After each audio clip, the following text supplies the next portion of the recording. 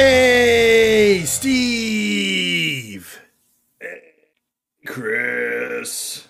It always does. Discord is so broken. It always does that thing where it's like, as soon as you start saying, it's like, hey, Chris. It's like, there's just I tried to get further away from the mic so I wouldn't like blow it out or anything, but apparently it doesn't work. Maybe you just gotta ASMR. You gotta be like, hey, Chris, right into the mic. Hey, Chris. Oh, nice. And now you are banned on YouTube. Well, I'm not on YouTube, so That's because you're banned. Funny how that works, huh? That's why I haven't uploaded in over 2 years. So I took control of your YouTube channel and of course, made things happen. So the third person, sounding more clear than ever, is our buddy Joey, of course, joining in. What's up? I don't sound like I'm in a cave. Yeah. So I actually broke out the microphone because my phone that I normally use has been updated. I got a new one. Doesn't have a headphone jack. None of them do. I still find that sad. Oopsie. a shame. I mean, they still make headphones with headphone jacks, so I don't know why. But you got to get an attachment. You got to get the USB microphone jack converter. But as we gripe about old man stuff, we actually have a conversational grab bag today. We've got a lot of games. We actually have more we could talk about, but decided to cut it down a little bit. I think overall, though, our buddy Steve might have the most number of. I think you've been juggling the most games at once. I have been juggling kind of like 3 games at once currently is how I've been doing it. I've got a little system that's mostly working.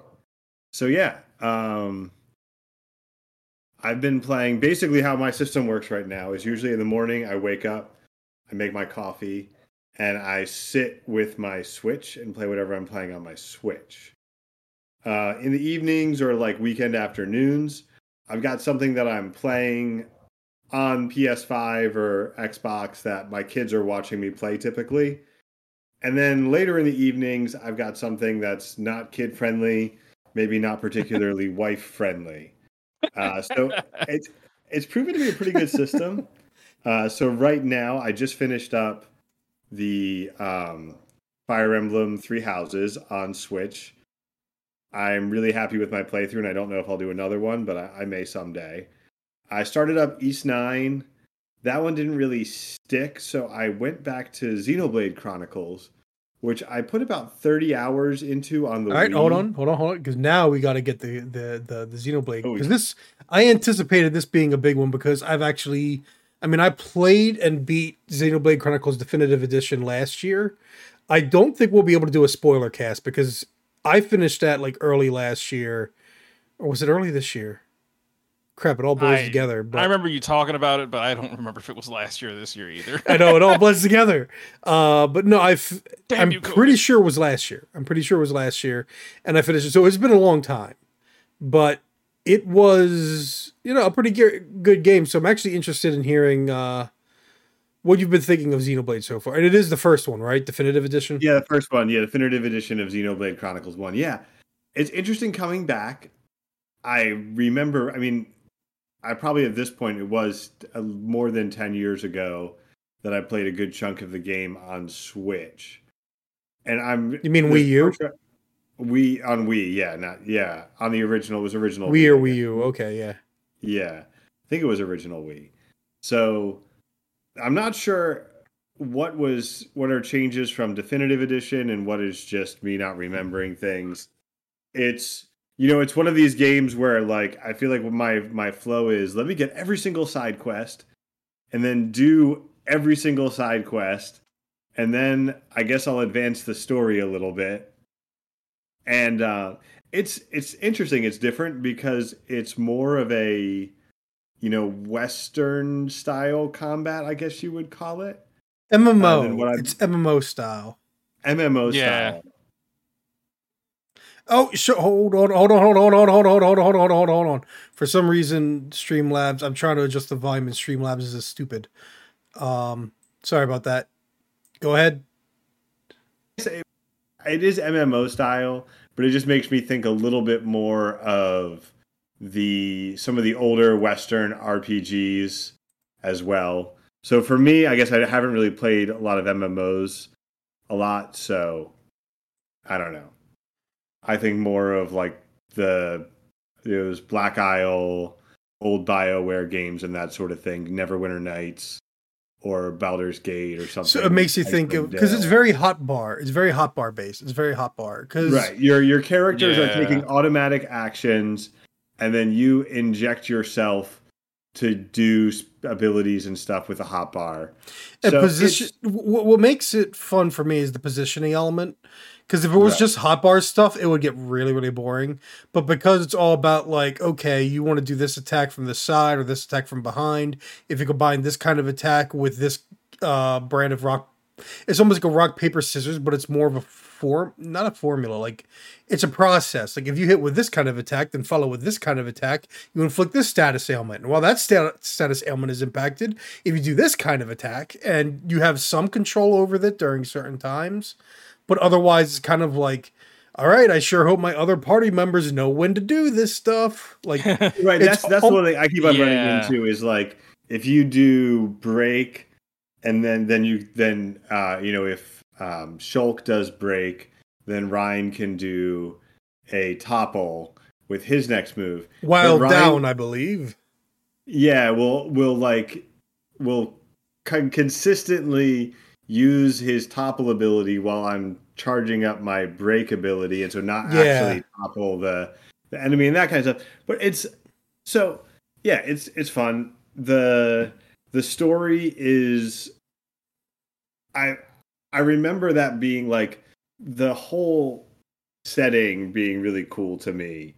The idea of this whole world on two giant mechs that are, locked in eternally in the position where they killed each other, kind of thing. That and the mystery of the mechons and all of that, and also it's cool. Just the random stuff. The British accents throw me a little bit. Really? Because you're not used to. I guess you play so many JRPGs, and the English voice cast is always American. So when they're British, it's like, whoa, this is weird. Like, this is one of those things where I can't tell. It's like, did they hire real actors for this? As I make people like get British really, actors. really, really angry at me as I suggest anime voice actors aren't real actors. But no, that's the thing. It's like, I feel like there are scales of voice work quality, because like if you listen to the people, like, this is the thing. Like, I realized I didn't really like dubs that much because I compared even to like Batman the Animated Series voice acting, or going back to Batman Beyond, or like the Animaniacs voice acting, and it's like,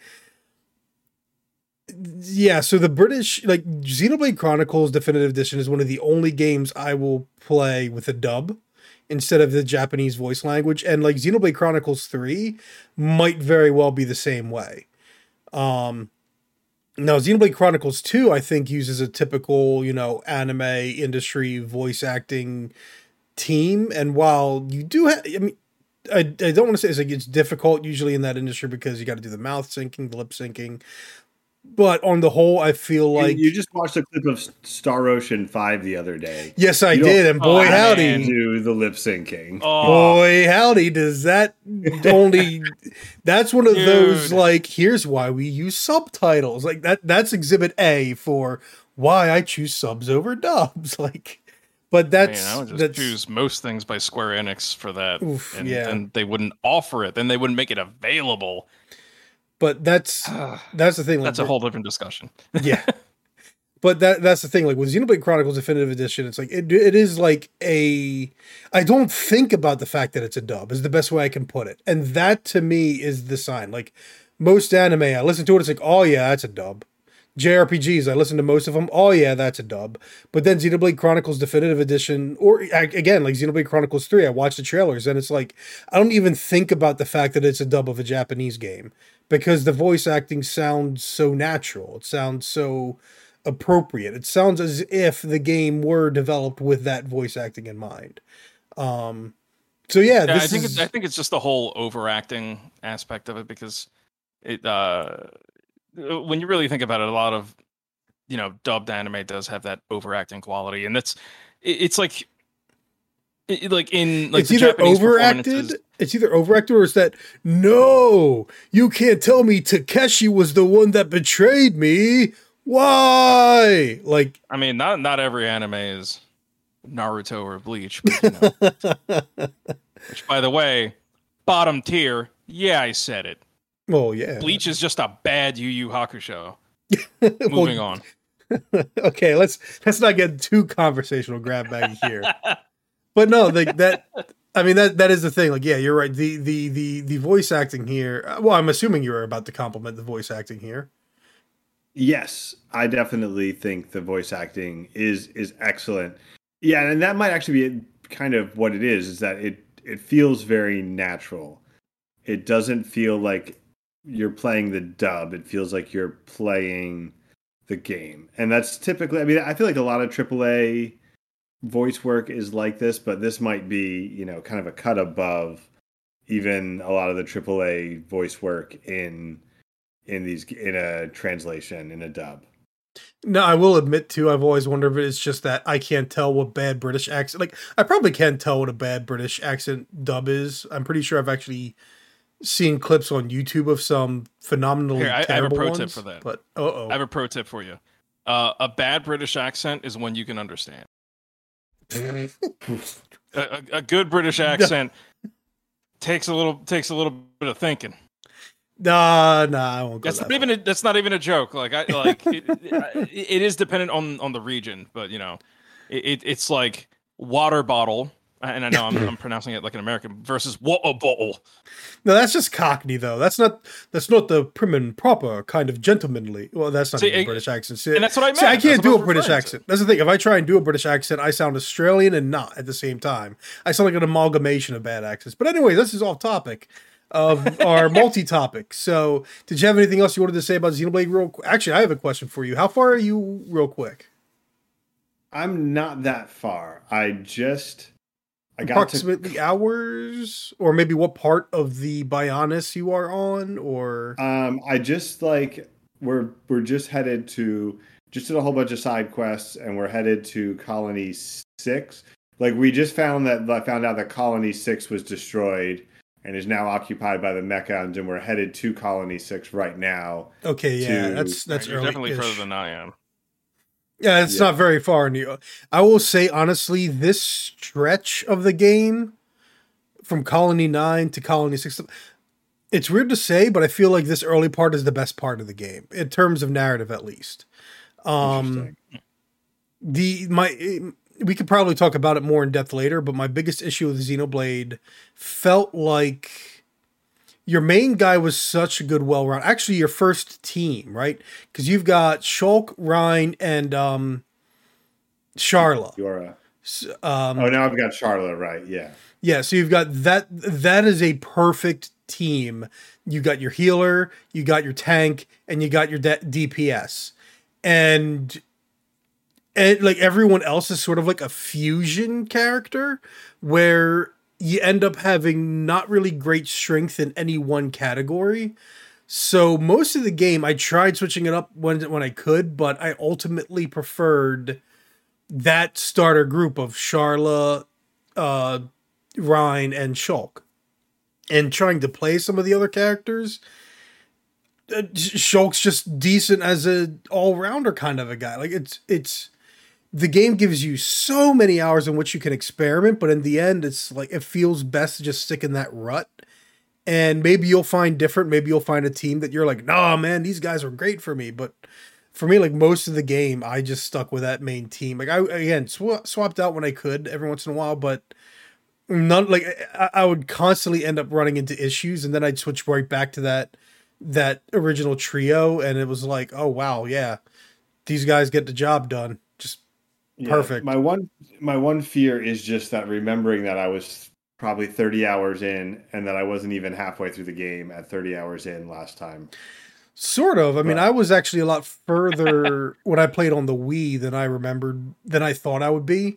It didn't actually take me 100 hours to beat the game. Then again, you're doing a lot of side quests, and I did a number of them, and they do have some subtle quality of life changes that they did, so it's easier to track them, easier to deliver them, stuff like that. But at the same time, it's still just kind of like they're just kind of there.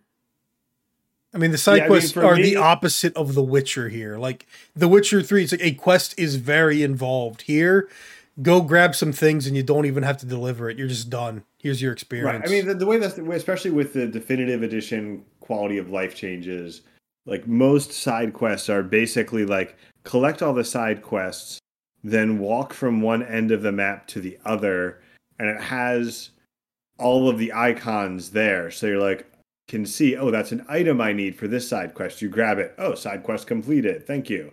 And oh, those are the monsters I need to kill for this side quest. And so you kill them as you walk towards your objective. And you just sort of like, yeah, it's all very quick. And for me, it's all about making sure that, because I tend to start sucking at these kinds of games, making sure that my leveling is good so that if I suck at the game, I can still make it through without having to then spend dedicated time grinding, basically.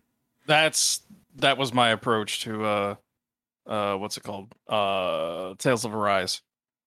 Yeah. I would do enough to get by. But that game was also pretty easy to like get over leveled. Yeah, I was pretty over leveled in that by the end, and I've been playing. Having played a couple other Tales games, I don't know. Vesperia was like the opposite, but anyway. Yeah, let's actually move on and let's switch over. Joey, why don't we get this out of the way? Your little Portal 2 on Switch oh no story. All right, so I the day they came out, I got Portal and Portal 2. I got the companion collection on Switch. Portal 1, man, that game is still awesome. That game is great. Incredible. Yeah, I adore that game, and being able to play it on the Switch on the go is baller. Like that's so cool. And it's also got like additional challenger maps that I've never done before. So there's some extra content. And, yeah, worth getting back into. Finished that, rather quickly. And then I moved on to Portal 2, which I never played the single player of. And it runs really good on the Switch. That game looks surprisingly good. So I'm playing it, crash. Oof. So I'm like, okay, all right. Well, don't tell me it doesn't autosave. Don't tell me it doesn't autosave. It does. But like, I also would save often, and I would save fairly often. All right, so it didn't delete. So it wasn't too much of a problem for me. But then I would fire it back up, play for another 15 minutes, crash, and then I was like, "Oh, what's happening here?" And then I'd play a little bit longer, and it would crash again.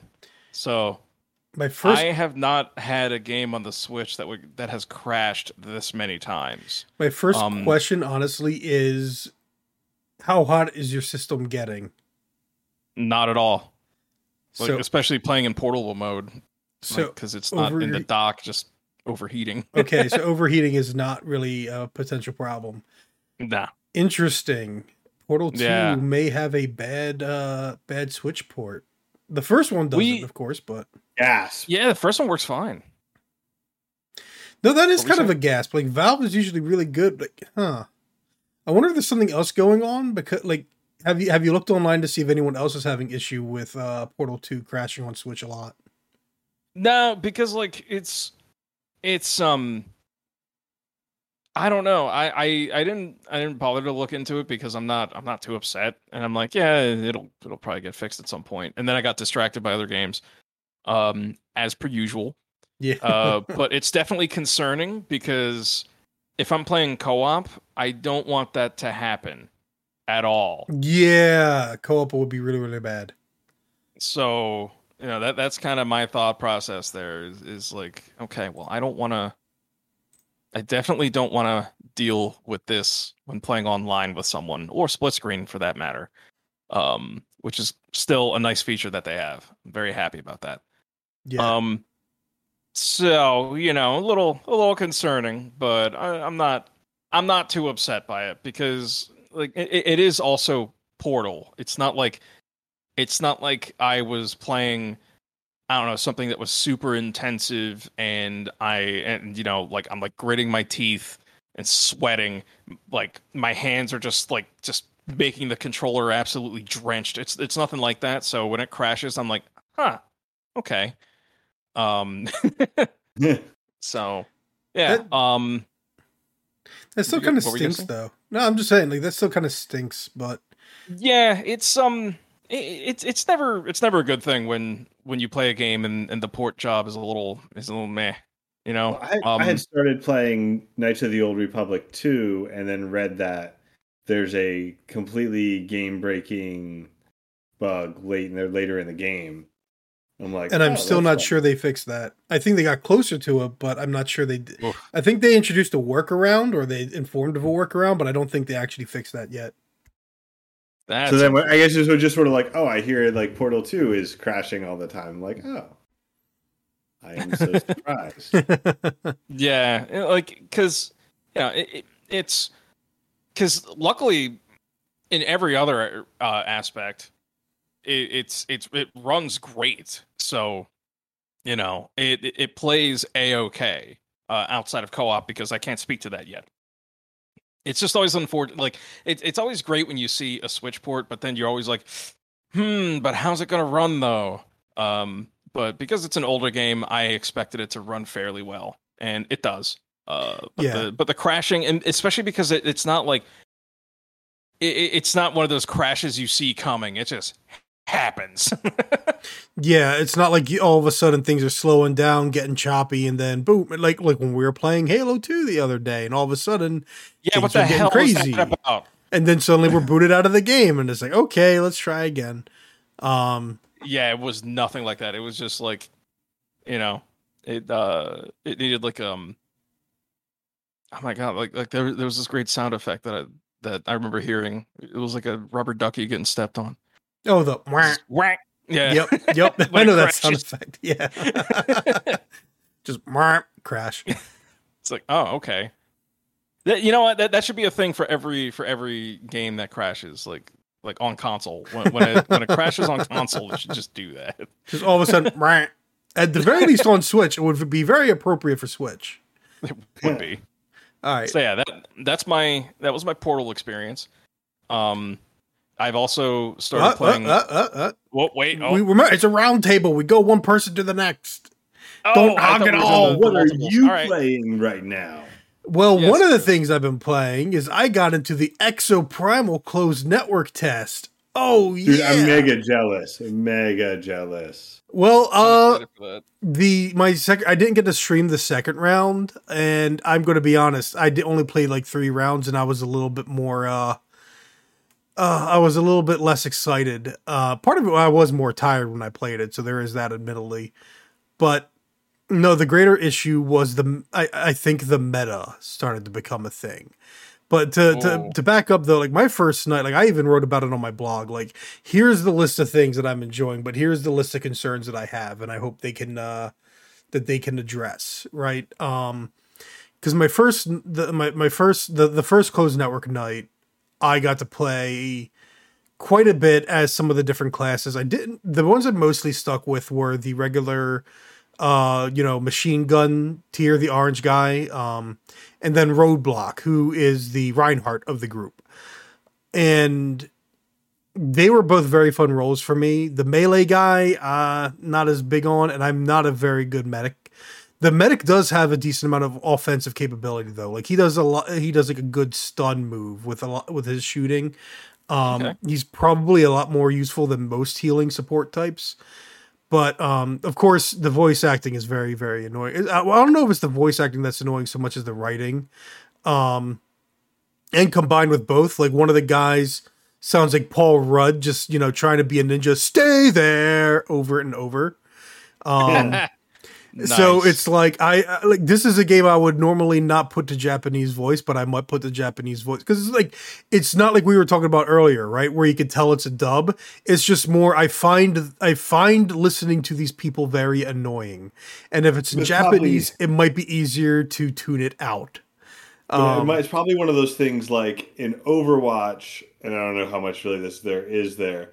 The voice cues are super important because they tell you things like No, one of Diva's voice no, lines is "Watch out, sniper," and no, it lets you know that there's a sniper no. somewhere near Diva. This is Or, not you that know. case. The closest you get is Roadblock will say stuff about how much shield he has, and that's fine. Right. Like that's Yeah. like none of that's annoying at all to hear. No, this is every time this guy performs a specific attack, he goes "Stay there," and it happens every time. And I'm annoyed hearing myself say it. Right, like just saying it myself. I'm like, oh gosh, oh, I'm sorry to everyone listening right now. It sounds so awful.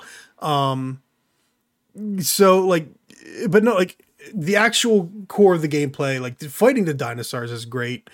Doing like like they do have a decent amount of different missions. Most of it is like, okay, fighting the Triceratops is fun. Fighting the like the most annoying ones are the made up ones that do the sniping or explosions. Because they're just there and a little bit damage spongy, but not too bad. Like you have your powers, they have decent enough cooldown that you're regularly using them. But by the second closed network test, some of my fears started to kind of come to fruition. Part of it is, so when you're playing Roadblock, you expect to be at the front of the line blocking dinosaurs and everyone else kind of hanging back behind you.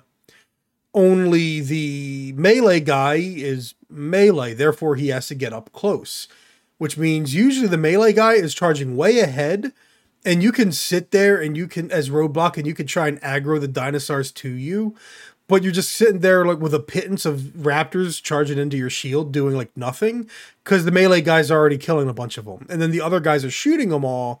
So it's like, okay, what's my job again?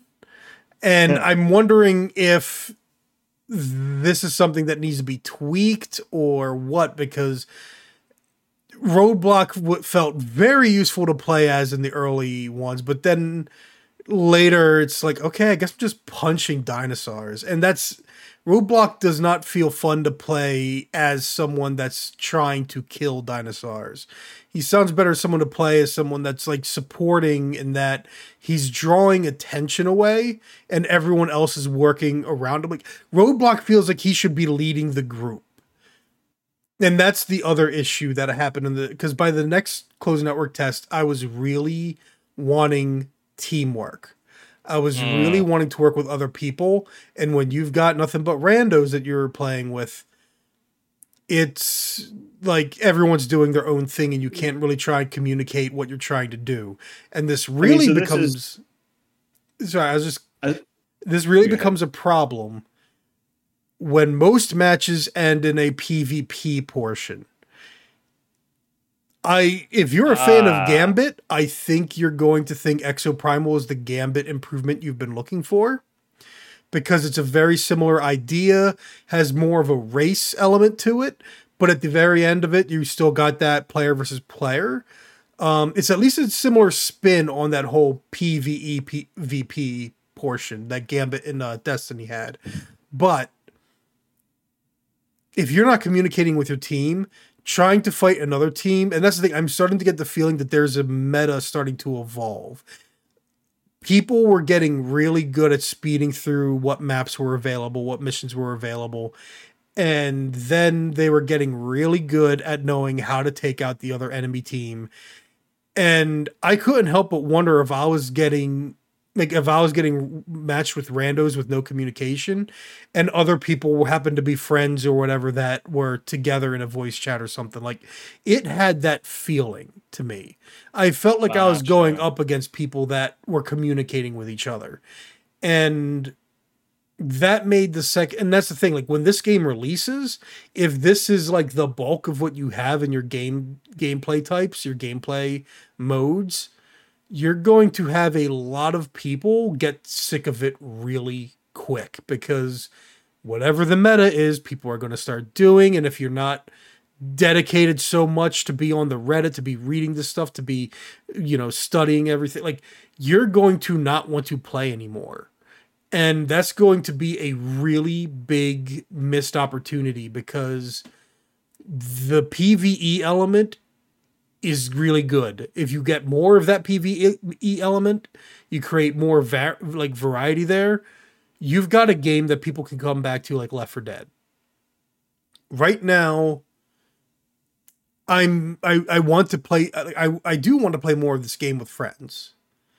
And lights just flickered out, so I have no idea if my power's at risk. You went silent for a second. You went silent for just a moment. All right. Yeah. So there's a possibility because of storms. There's a strong possibility. Well, there is a possibility the power will go out here. It is the summer. Lots of brownouts and other stuff happen. So hopefully the stream will keep going for the whole time. But no, to get to the point, Exoprimal kind of does have me worried now. Like the first time, the worry was all gone. I played for 2 hours with complete strangers, and at the end, like 2 days later, I was like, man, I want to play more Exoprimal. It's like, I want to play something. I'm in the mood to play something. I'm not in the best mood. I want to play Exoprimal. I can't, because it's only open for a certain window. And so this, like, going in there and having a much less enjoyable time was a disappointment. I'm still going to do the third closed network test. But after that, go ahead. I was going to say, this sounds like an issue that's going to be resolved when you have 1 million people playing the game and not whatever number of people they invited to their closed network test. Maybe. I mean, again, yeah. And also the fact that you can recruit your friends to play with you and communicate. Assuming you've got 4 friends that are all playing. Like, I don't even know if this is going to have cross-platform, right?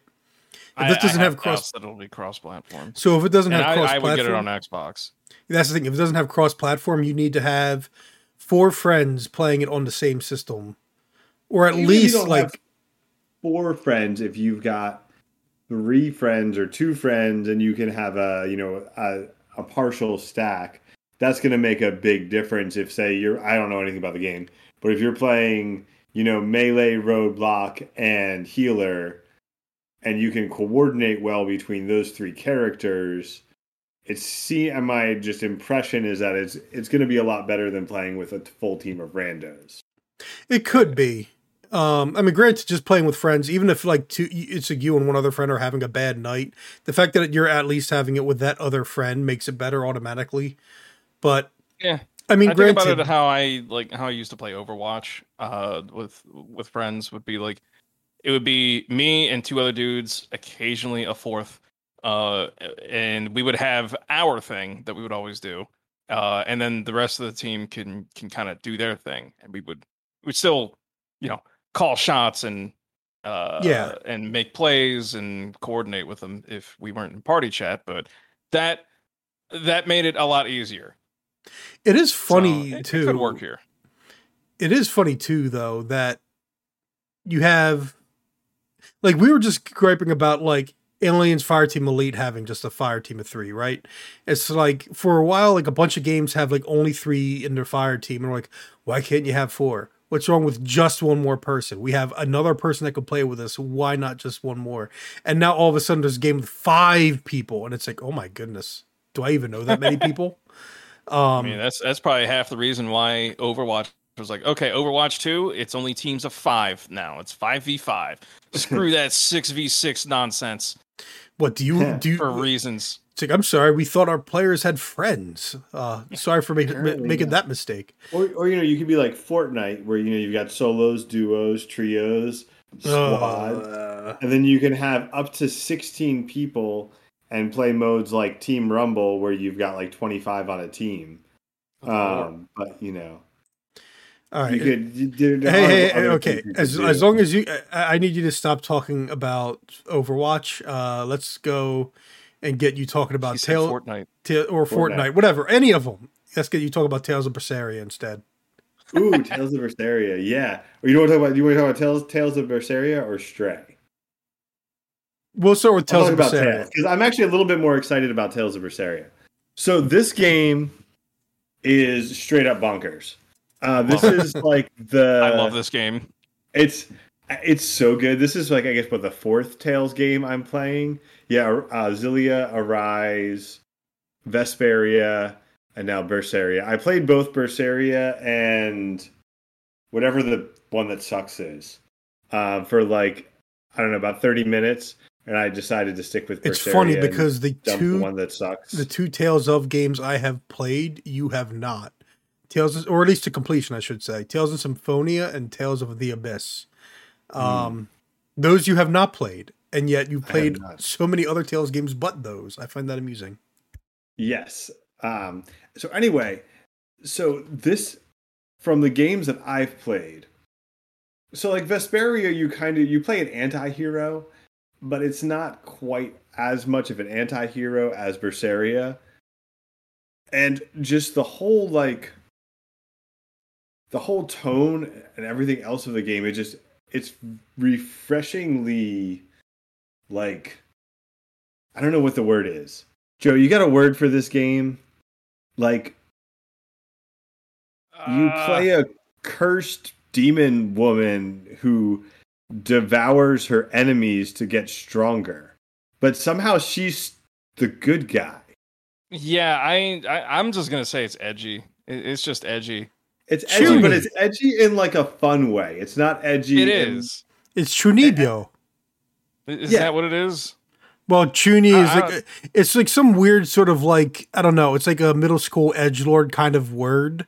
I don't know exactly what it means in Japanese, but it's like people will use the term Chuni similarly to how we use edgelord, but it's different. Like it's edgy in that, boy, it is dark and depressing in the beginning, but then like I don't know, like the game clowns on the main character's edginess. It's really funny. All of these screenshots are awfully colorful, so yeah. Well, that's the thing. It's colorful, and the cast is all very different, and that's something I've come to appreciate about Tales games is the way that they do the cast, and the way they contrast different characters, and they use a lot of tropes, but Berseria seems like it's playing with the tropes a lot, like Magalu, I don't even know how to describe her at this point.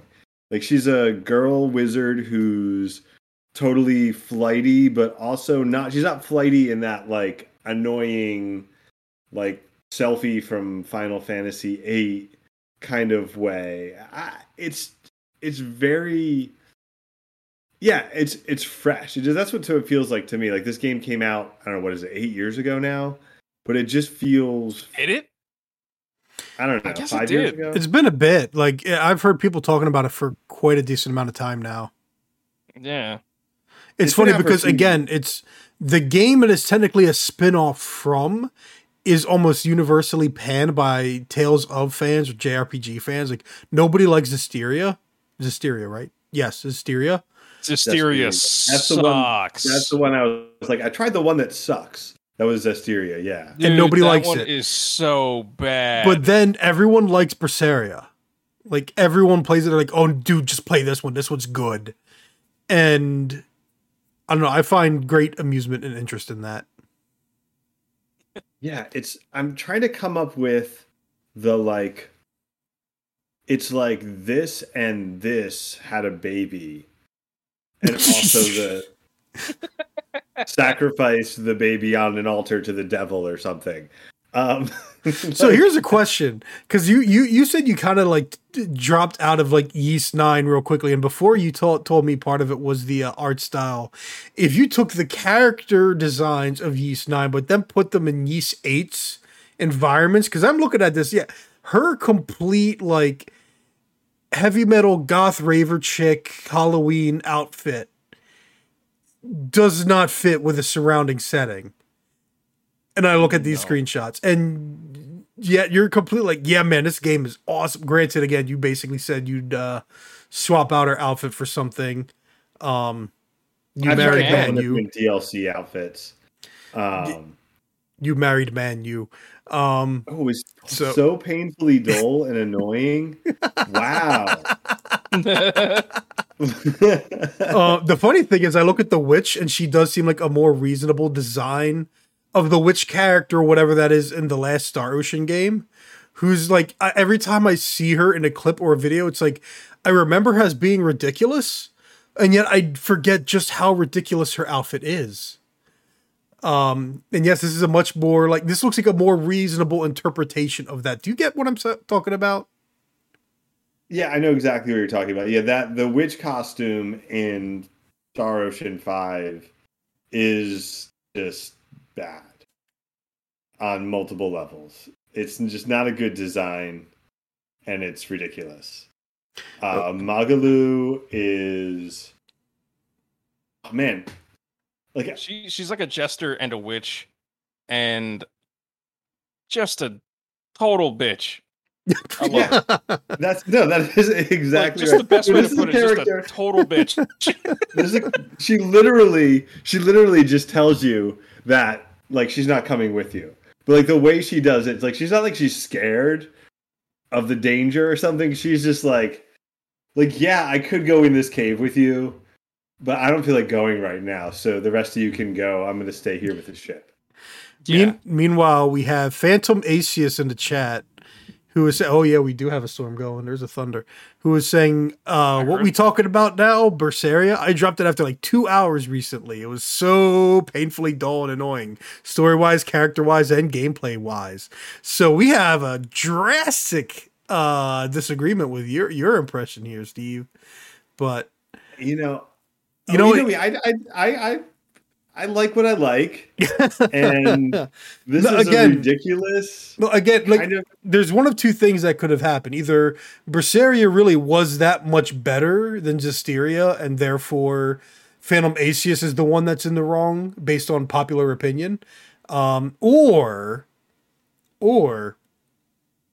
Zestiria was so bad that any slight improvement over it will be met warmly. Now, at the same time, you just play Berseria soon after I played Zestiria, and it was a breath of fresh air. But Steve here played Tales of Arise before Berseria, so I'm going to go ahead and guess he does not have that kind of a situation. But if the issue, if it was Vesperia earlier, in between Arise and Berseria. Okay. If no one is confused by these names yet. Yeah. So, okay, you did make a point about the tutorializing. Yeah. You get Phantom Asius, and that was annoying. And I just found myself like trying to read the tutorials and then skipping and then hitting random buttons in combat and being like, oh, that's what that tutorial was talking about. And this is kind of just an issue with a lot of games these days. And especially like there's like especially with like a lot of JRPGs, I think. And even some games where it feels like you're 3/4 of the way through the game, and boom, there you are. You've got yourself another tutorial for something. And it feels like something that you really could have known this like 5 hours ago. But so something I think that I've having, in hindsight now, having played Arise, I'm actually, my two older kids are playing Arise right now in parallel. They're both now in the final dungeon. Oh, proud dad moment. But yeah, buddy. Well, there's a lot of crazy depth to the combat in Vesperia. The combat in Arise actually makes sense and is presented cleanly, and it develops cleanly throughout the game in terms of how you utilize combos and arts and your like whatever overdrive, mythic arts, whatever the different things are. All these other games, it really is convoluted, and Berseria is no exception there. The art system feels really convoluted, and I'm never exactly sure what I'm doing. It seems to be working so far. I'm about 3 or 4 hours in at this point. Maybe more like 4 or 5 at this point. So it seems to be working, but there are some issues with the combat in Tales games. And I kind of understand why they throw 100 tutorials at you, because Vesperia had 0 tutorials, and I only found out how to do certain things through online guides. I had to look up the guides and say, Vesperia is pretty barren of, telling you how the mechanics work and how to maximize them. But yeah. So anyway, I'm really enjoying the game. I think the first hour is worth playing just because it's a total roller coaster in the first hour. And that alone was just fun. All right, we got to wrap up real quick because my finger jumped the gun, and I accidentally hit the Live Alive screenshot. Live Alive, let's go. Live Alive for Joey, because I only played crap! I only played the demo. Also, hold on. Phantom Aces. Oh, hello to you. Hopefully you're not staying up too late, but thank you for joining us for the podcast instead of going to sleep. But yeah, Live Alive. I've only played like one of the chapters available in the demo, and it was surprisingly short. So, Joey, yeah, tell us about it, because you you really sang its praises on the Discord the other day. Yeah, I went like complete opposite ends of the available stories, because like what it is a series of campaigns, like bite-sized adventures as an RPG. I find this game to be extremely unique, and I kind of wish, like, I want to play the Super Nintendo version to see how different it is, and like how they managed to pull this stuff off on that console, because what I'm seeing is just such a surprising gem, like for storytelling for the Super Nintendo. It's telling a story that I didn't think could have been possible on that console, in a way that's super interesting. So what I did was I started with the prehistory campaign, and I kind of wish I didn't do that, because I wasn't ready for how the game was going to present information to me. So when, like, in the prehistory, nobody actually talks because they're like unga bunga cavemen. So there's no dialogue whatsoever outside of, telling you, like giving you descriptions and, going to the shop and stuff. There's other than that, it's like you have a unique ability, use it to progress, and you fight and you just try to get the girl, I guess. Like that's the story. I love how simple it is. And then once I was done with that campaign, I went to the Distant Future campaign, where you play as a little robot, which means you're going to be dealing with existentialism, because that's what happens in these games. What does it mean to be alive? Live alive. And it was doing that. And I was like, this is going to get really heavy, isn't it? And it does. It is a story that is, if this actually came out stateside and I was a kid and I experienced it, it probably would have messed me up, because the worst thing you can, yes, Nier Automata, like Phantom Asia says, yeah, dude, this Live Alive did it before Nier. And I'm sitting there like, oh no. I'm just imagining being a kid in America that played Live Alive and has an existential life robot, and then goes to like watch Ghost in the Shell years later and is like, Live Alive already did this. Like, can you get out from under my desk, please? My cat is like won't leave me the hell alone. Come on. Out. This ain't normal. I mean, the cat can tell. It's like, this is unusual. He's at his desk. Yeah, because it's like, it's at night. Normally he's in here during the day. But yeah, it's I'm extremely impressed with this game. The HD 2D engine is beautiful. The battle system is super fun, because it is a turn-based battle system with a like a pseudo ATB type thing. Well, not even pseudo ATB. It is ATB, but not but it like the bars fill up based on who on the map is Movement and moving. actions, yeah. Yeah. See, I didn't get. It's That's what I was gonna say. I didn't get to experience a lot of it. It's funny because I remember back when I wanted to develop games and I was trying to write down designs on paper. I thought of a system like this, and I had never even heard of this game. Not exactly, but like that idea of a sort of Final Fantasy with tactical squares combat. yeah. It's funny to see someone like had that take on it before I did. And they Yeah, actually and got to normally I make don't it. like these You kinds know, of games.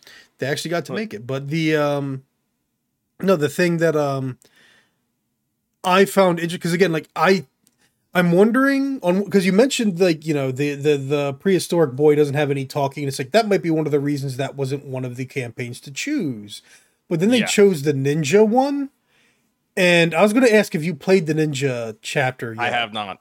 I've only done the prehistory and the distant future so far. So I haven't even finished distant future, but he I'm he absolutely in love with this game because of its style and its manner of storytelling. Because this feels like what David Cage wants to do, and if he tried, it might have been something like this on the Super Nintendo. But this is such a unique way to tell a story that I'm very excited to see how all of these stories come together, either like actually come together or thematically come together. was kind of interesting too because like it I remember like Saga Frontier was the first game that did something like this that I recall. Only with the stories could crisscross a bit more. You could recruit the other part. I don't know if you can actually recruit the other party members depending on which campaign you do in this one, but I know in Saga Frontier you can. Um, but it's like you do every different campaign. It's sort of the something the Saga series I think does in general. But here it's each individual time like you said you already did the prehistoric boys campaign, so I Yeah. get the feeling each campaign is shorter than your average game by a long shot. Oh yeah.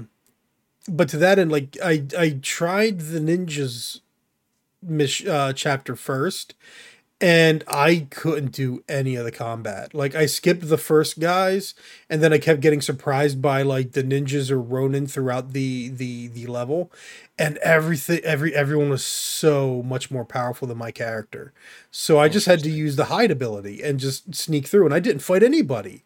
And the chapter ends without any sort of a boss fight for in the demo, and I'm just sitting there wondering like, did I do this right? Did I screw myself over? Like, did I do this wrong? And I have no idea because I haven't played any of the others.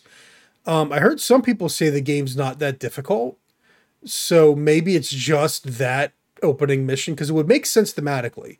Your guy isn't an experienced ninja; he's still technically like a student. Yeah. So avoiding combat makes sense. But I'll have to see with the other ones because honestly, that ninja chapter makes a bad first impression in that case.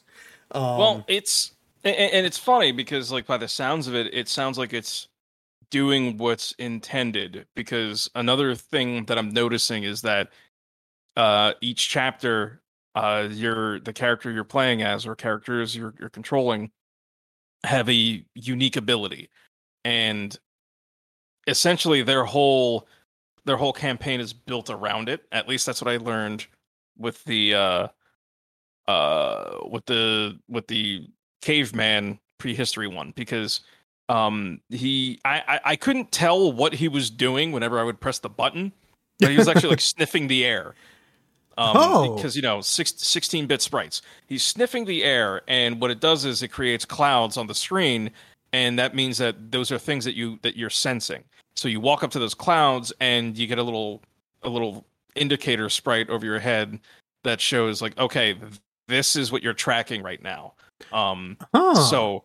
so with the ninja being able like to hide and all the enemies being difficult, that sounds like what the game is trying to do is like you like in order to get through you have to use your ability. Fighting isn't necessarily what you need to do, but there's a lot of combat if you want with the prehistory one.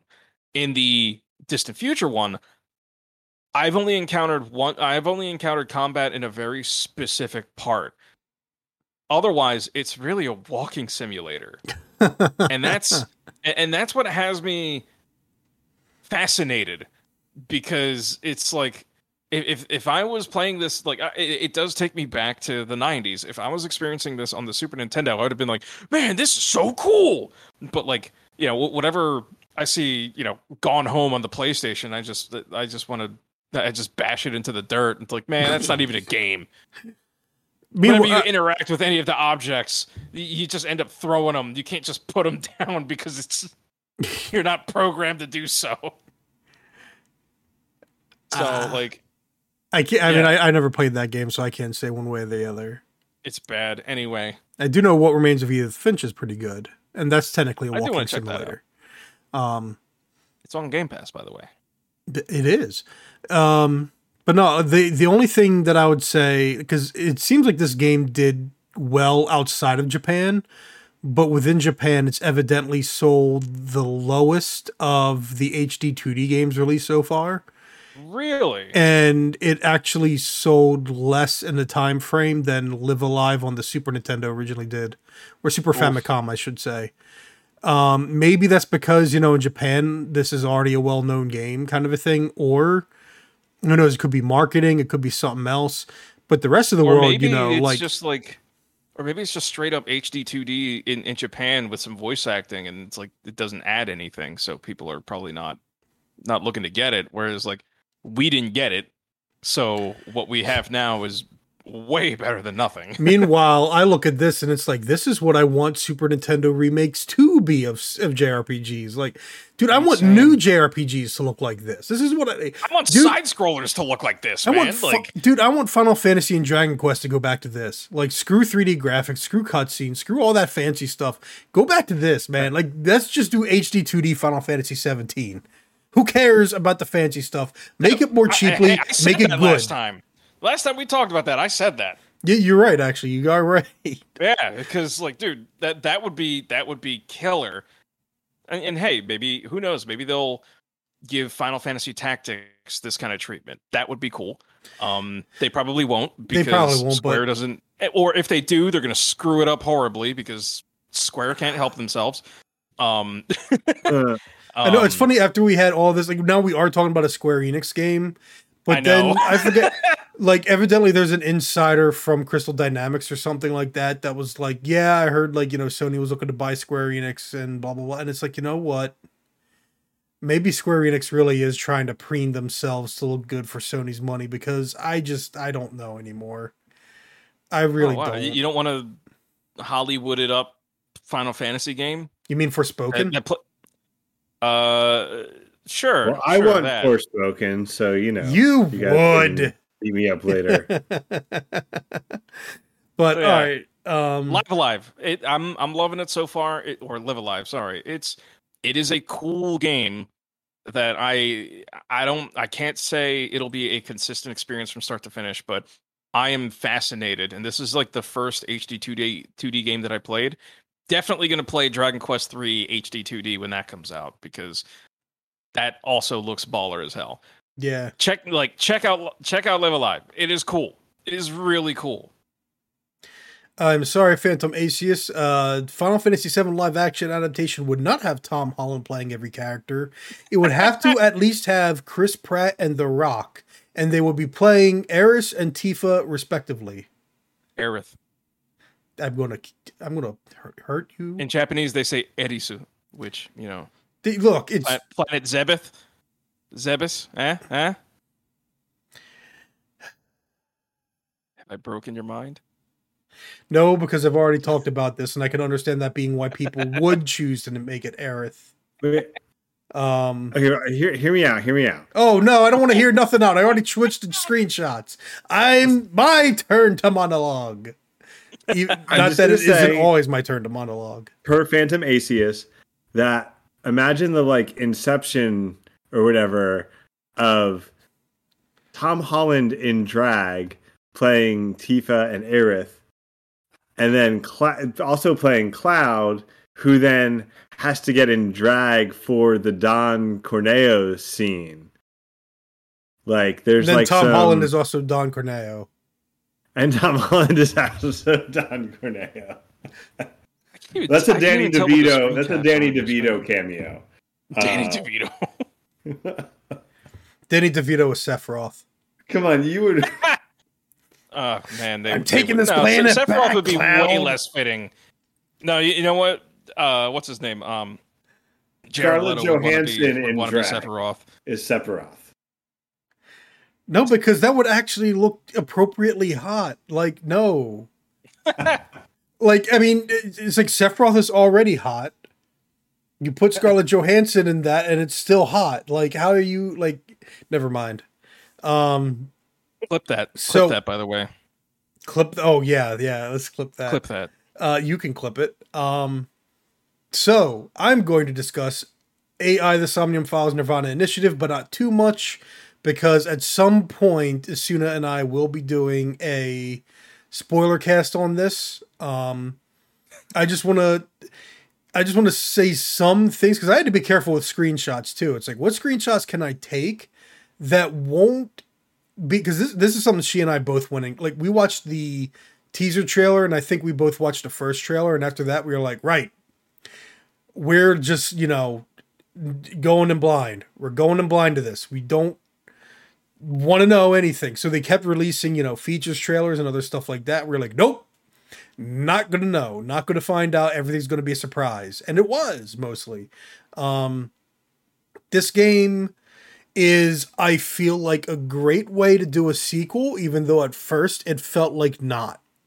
And not that it felt like a bad way to do a sequel either. It's very clear they're using a lot of the same assets. They're making some minor additions to the engine for additional gameplay mechanics.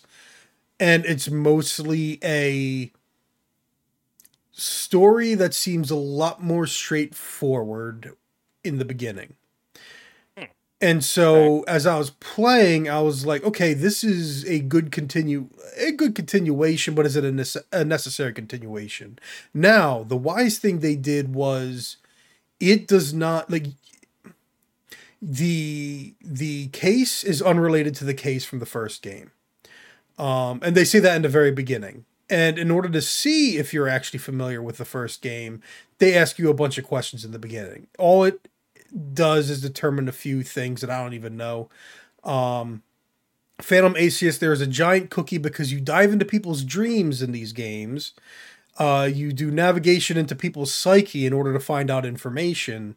And that's part of what makes it really fascinating. Now, at the same time, I wish I could talk more about all of the ways in which the motifs of Nirvana Initiative come together greatly. And also, this is, again, by the same guy that did the 9 Hours, 9 Persons, 9 Doors, the Nonary Games game. So, like, Virtue's Last Reward. But this is better than those. Like, his AI series are better than those games. The mechanics, what there are of them, are better. The puzzles are better. The characters are so much better. I will say they kind of give a couple excuses for why characters are still around or why they look like they do. That's kind of bullcrap.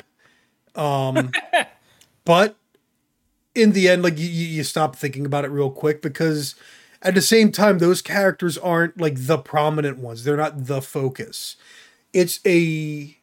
So like, in terms of game mechanics, it's definitely familiar. And in terms of a lot of the character arts, it was very familiar. But at the same time, there is a lot new here, especially in terms of the narrative. And it's like, it is written by that director. And so he just doesn't, like, he knows how to take, like just start with basic, simple motifs and work them into a full-blown narrative that just, it feels so tightly knit. So like, I didn't know I liked visual novels even after I played Phoenix Wright a long time ago. Then I played things like 428 Shibuya Scramble. I played Danganronpa, the first one. But this, like the first Eye of the Somnium Files, was the game that really defined, like confirmed for me. I do like visual novels if they're done well, and this is probably like some of the best you can get. At the same time, like visual novels, it's like a point and click adventure or a walking simulator where the actual mechanics are very minimal. It's some puzzle solving. It's not always very complex puzzle solving. It is still pretty darn anime. So if you have zero tolerance for anime, you're gonna play this and you're like, dude, this is weird. Or dude, bro, why does your boss have her boobs hanging out? Like you're gonna think that. You're gonna wonder why people reference porno mags in the way that they do, or some of the other absurd real stretch of the dirty humor. But at the same time, dude, it's just so good, so well written, so funny at a lot of times. It's definitely going to be one of my favorite games this year. Nice. I will say the only downside is because it's the sequel, even though it surprised me, it was still more of what I could come to expect. So it is that sad situation where they did a really good sequel by evolving the story, evolving the setting, and exploring different things than the first game did. But at the same time, it's still within the now established realm of expectation. They didn't really subvert anything, and you shouldn't have to for a sequel, right? You shouldn't have to subvert expectations every time or something, but it's familiar, and that's one of the things that's always going to be a shame for a game like this. A sequel can be as good as a sequel can be. It could be as good as the first game, but if that first game was unexpected, then any sequel that stays true to the first will in some ways remain familiar, if that makes sense. And to answer Mr. Phantom Asius, I have not tried Higurashi. I know about it. My brother's watched the anime. He's told me a lot about it. I don't think I'd be able to stomach it.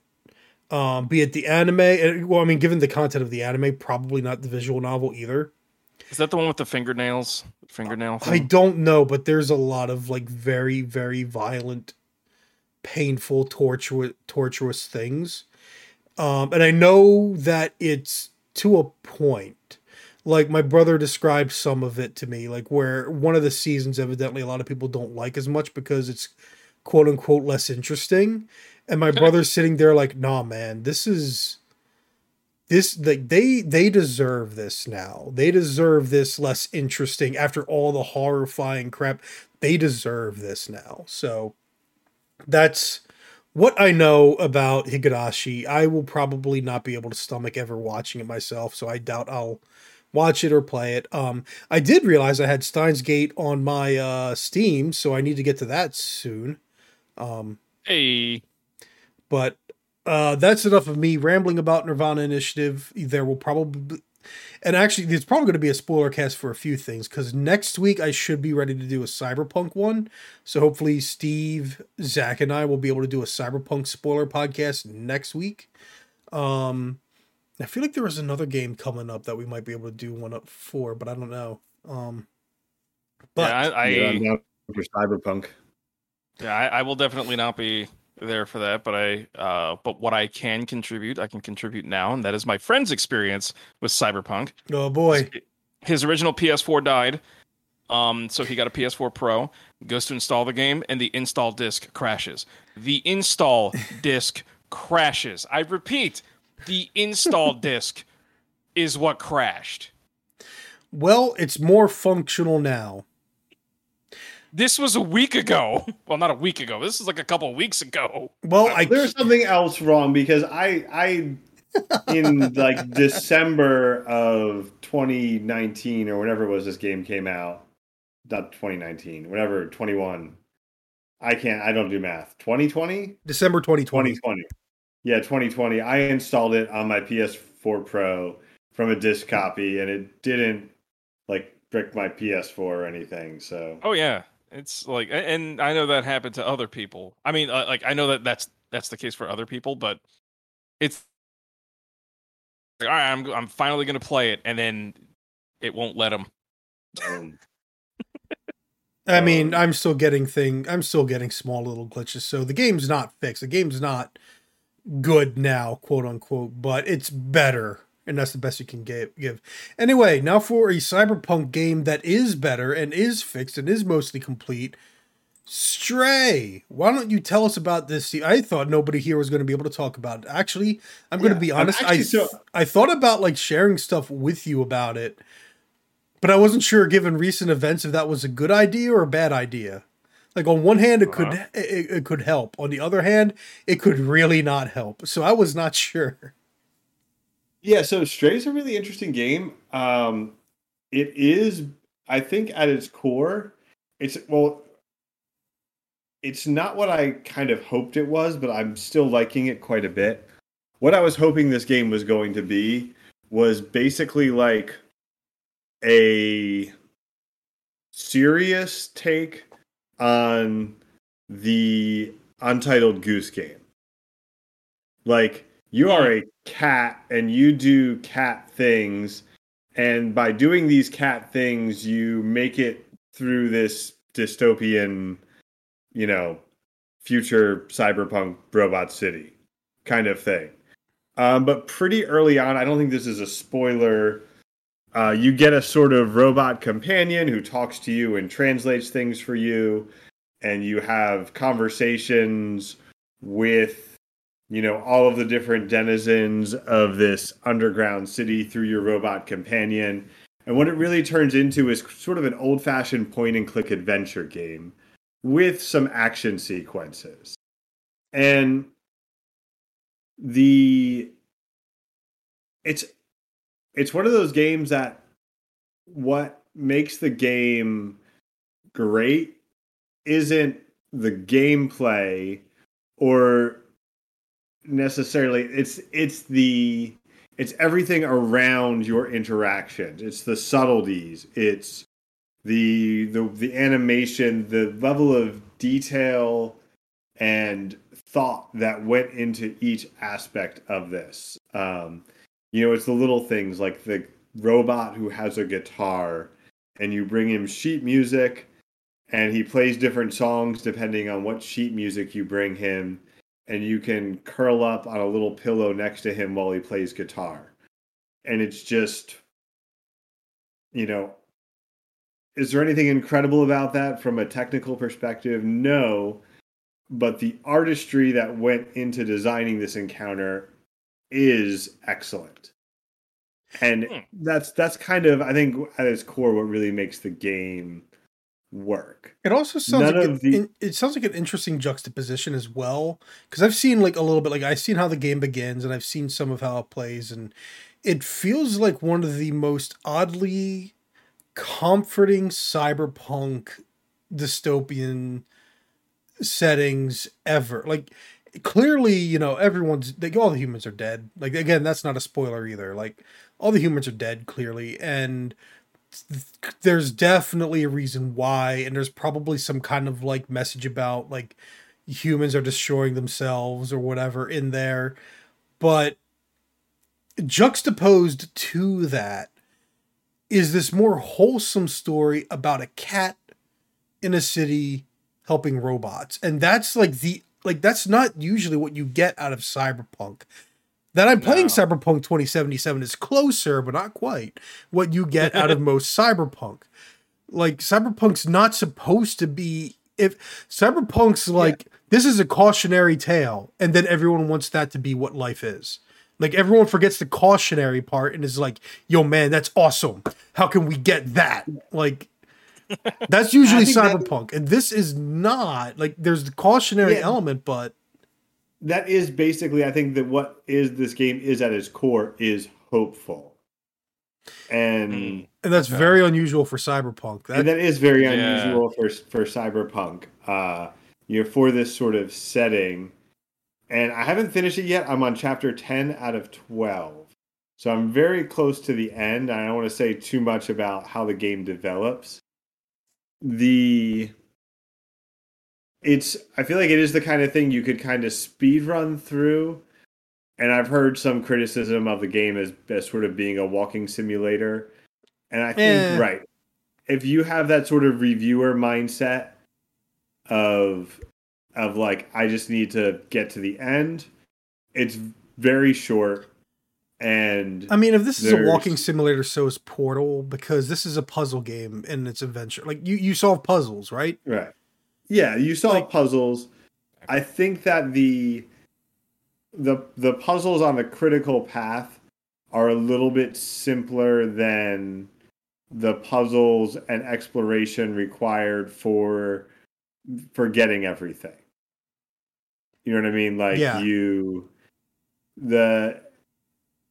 find all the Easter eggs and to find all 8 pieces of sheet music to give the guitarist is going to take more work than most of the steps in the story.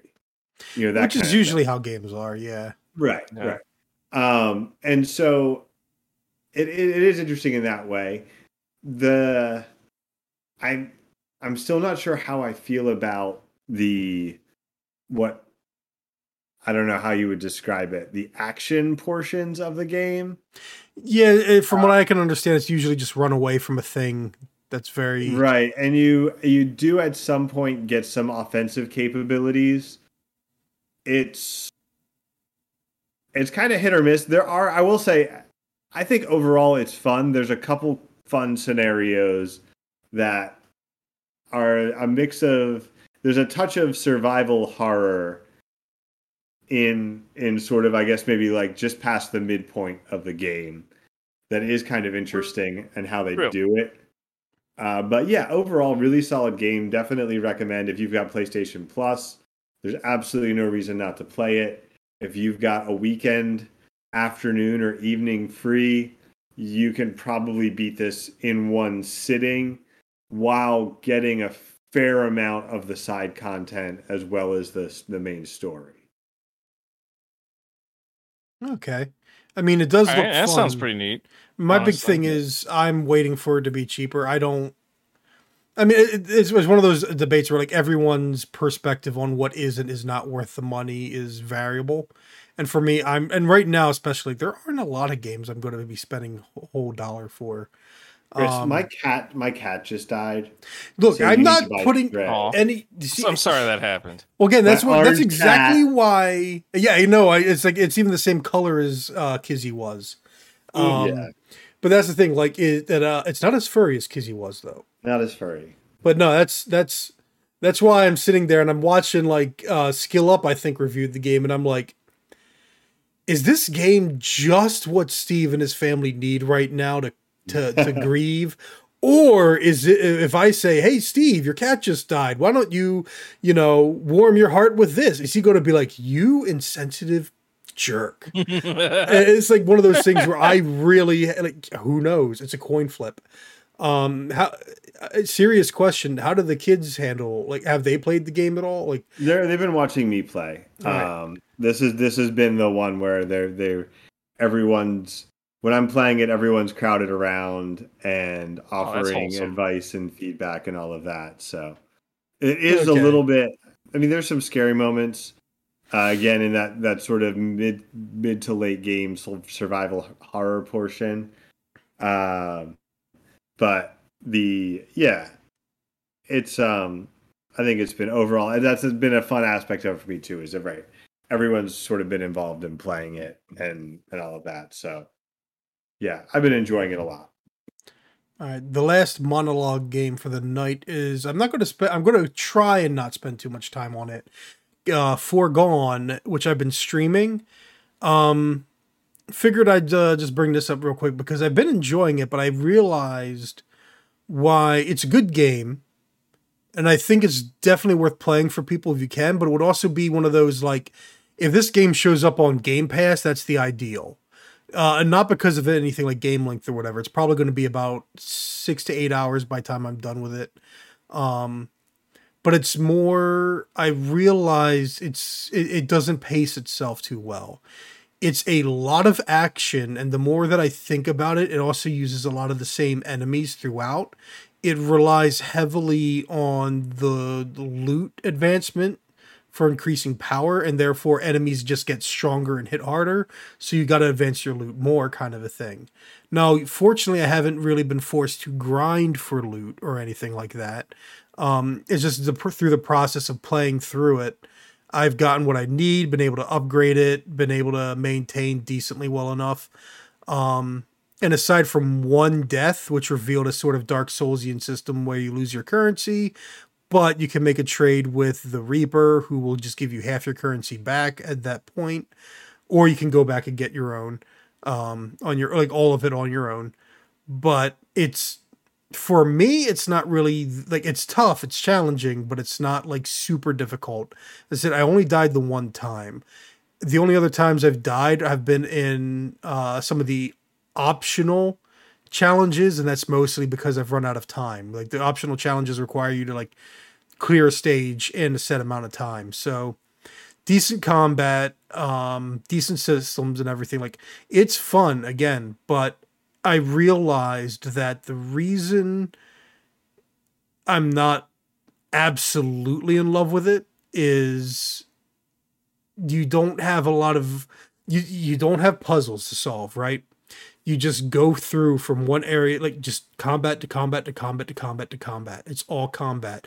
Take a mild little break in order to go and upgrade your gear, and then go right back to combat, combat, combat, combat.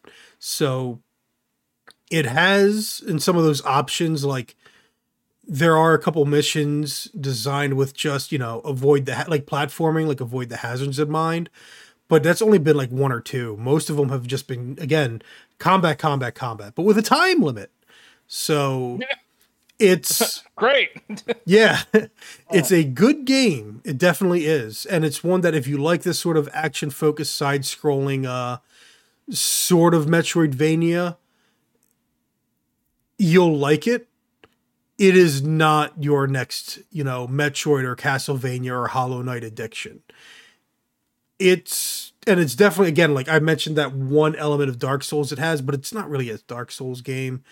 And it's also, again, like part of the thing with the Metroidvania and Castlevania, it's mostly colored loot, like Darksiders too, in that regard. So there's not really that much in the way of abilities that you get. And the world is very linear. You can warp back to prior levels, but it's not one big interconnected world that you discover shortcuts between. It's just go from start to finish. And so, good game, but not great. And so I look forward to finishing it, or rather continuing to play it on stream, I should say. Man, I can't wait to be done with this game. Whew. But no, like I look forward to playing through it. And I'm curious if there's like a true ending for facing all the bosses in the optional missions. But it's like it comes with a limited recommendation. But I've been enjoying it, and I'm looking at what I can play next, and I'm hoping to play Tunic on stream next, for solo stuff, because otherwise me and Joey have been going through Halo, and we're going to have franchise, baby. Yep, let's go. we're going to be finishing Halo 2 up on Tuesday, and then moving on to the first level of Halo 3, and that should be an interesting back-to-back there. Because I'm ready to vomit. I'm just so ready. You know what the funny thing is, though? At the same, like, I'm going to be honest. I don't think I've played Halo 3 since I've played Halo 4 and 5. But I do wonder if I will like Halo 3 more now after having played Halo 4 and 5.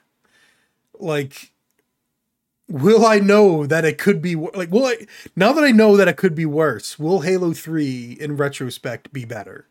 But yeah, I was. I never hear anyone talk about Halo 3 story compared to 4. It's like normally people are like, "Oh, 4 is bad," but whenever I ask about Halo 3, they talk about the multiplayer and all the custom games and all that. They don't really. The last time I heard anyone talk about the story was the horrific Cortana chapter Yeah. where things just go really, really bad.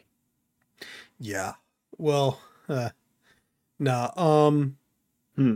Yeah, but that's during stream time. So Monday is Mario Kart Monday. Those are always a good time. Steve, we got to Those get you in jerks, one like of they're these days. releasing the new maps after Mario Kart Monday. How dare they? I know that I was do so need to get into disappointing. Mario Kart Monday.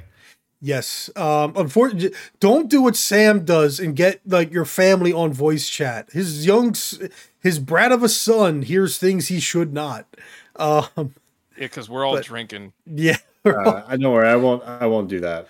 We're all drinking, we're all driving. But yeah, you should definitely, I mean, I keep putting the code up, so you should be able to just join one of these days. Even if you're not like watching the stream or into Discord, like just hop in, join us for like the 2 hours or so if you can, even if it's late. Hopefully you won't be sent to the Shadow Realm like Misfit is all the time. But yeah, you get in on that Mario Kart Monday. It is Monday, 8 p.m. Eastern, USA time, which, yeah, Phantom Atheist, trust me, I know how underserved a lot of European viewers are across a lot of things when it comes to stream times. I feel like someone could make a killing if they were capable of streaming earlier in the day for Europe, but unfortunately, I have a day job. But with that all said, then there is again Tuesday, 8 o'clock EST, Halo. And then we will be doing hopefully Cyberpunk next Thursday. I think Foregone's probably going to be next Friday. So technically I already have next week's schedule up in my head, just not fully printed. And then you can also check out ramblepack64.com. I have been regularly updating. I think I got myself a formula. Mondays are the piece by piece series where I just break down one game across multiple entries. Our inaugural, our first. I don't think inaugural actually means first. I think it means like first year, first annual. But our first piece by piece is Elden Ring. Where I'm finally going to stop like stroking its ego and start talking about some of its more bigger issues. I've like to think I've been fair. I like to think I've been fair about the game, talking its benefits and its detriments. I will say we definitely ripped it apart. We quite did a during bit, our podcast. but like it was out of love, We're like, listen, we love you. You got these things wrong, but we love you still. Yeah. But I do think I've been doing, because I've got, I have the foundation it's been built on, which is that of all the Soulsborne Sekiro games.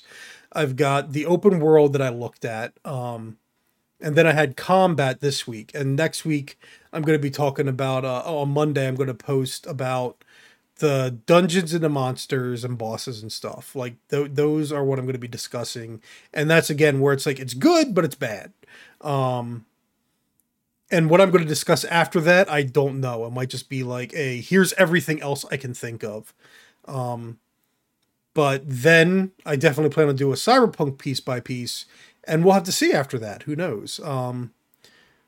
But then I've also got every Wednesday I'm posting something. Like the one week was the Exoprimal. I just did a Ghost in the Shell standalone complex review. And then this week was me talking about Masters of Doom. So I've been Monday, Wednesday, Friday, and Fridays are the audio only portion of the podcast with some extra text that I usually fill in underneath. So the blog's been faithfully updated for a bit. www.ramblepack64.com. Monday, Wednesday, Friday. Those are my attempted updates. And then you can also follow me on twitter.com/ramblepack64. I don't really post a lot of major stuff. Mostly it is just me posting what I've written lately. Every once in a while I'll throw something up there, but it feels a bit weird to do that when you don't have a lot of followers. But yeah, I mean, if you follow, you'll be able to at least treat it like an RSS feed, right? Or I will also say, if you are on Twitter, I mean, if you're going to be there, then follow me. But otherwise, get off of Twitter. Like, yeah, seriously, get off of. I mean, you can follow me too, but I wouldn't recommend it. And that's that's twitch.tv or twitter.com/heirapparent310. Oh yeah. So do that if you want. As far as Twitter goes, it's yeah. Twitter doesn't like me too much. Don't follow Steve because he has a family. He's already married. Don't follow him. What's Twitter? Follow him. He's a good guy. But all right, no, that should be a wrap of the show. And so thank you, of course, Joey and Steve. Jose and Steve. I should call you Jose more. I mean, they're both my name. You know. I know. You can call me Joey, Jose, Joseph, Giuseppe. But you ain't Italian. Giuseppe is going to be for Italians. Yeah, in my mind, at least. Yep. It's Mediterranean either way. But yeah, thank you guys both. And of course, Mr. Phantom Asius, AV Hobbies. I think there was someone else in there. No, just Phantom Asius and AV Hobbies in the chat. Thank you guys. Especially Phantom Asius. You stayed up late to hang out with us. So thank you very much for that. Y'all are beautiful. For anyone else that watched and tuned in, thank you very much. I hope you guys all have yourselves a great weekend. Hopefully going to see you next week for more Cyberpunk discussion. Here we go. Let's see if we can keep that one under 2 hours. Hoo boy. Yeah, everybody have yourselves a good night. Drink water, brush your teeth, wash your face, shower. All these Eat things. your veggies. Bye.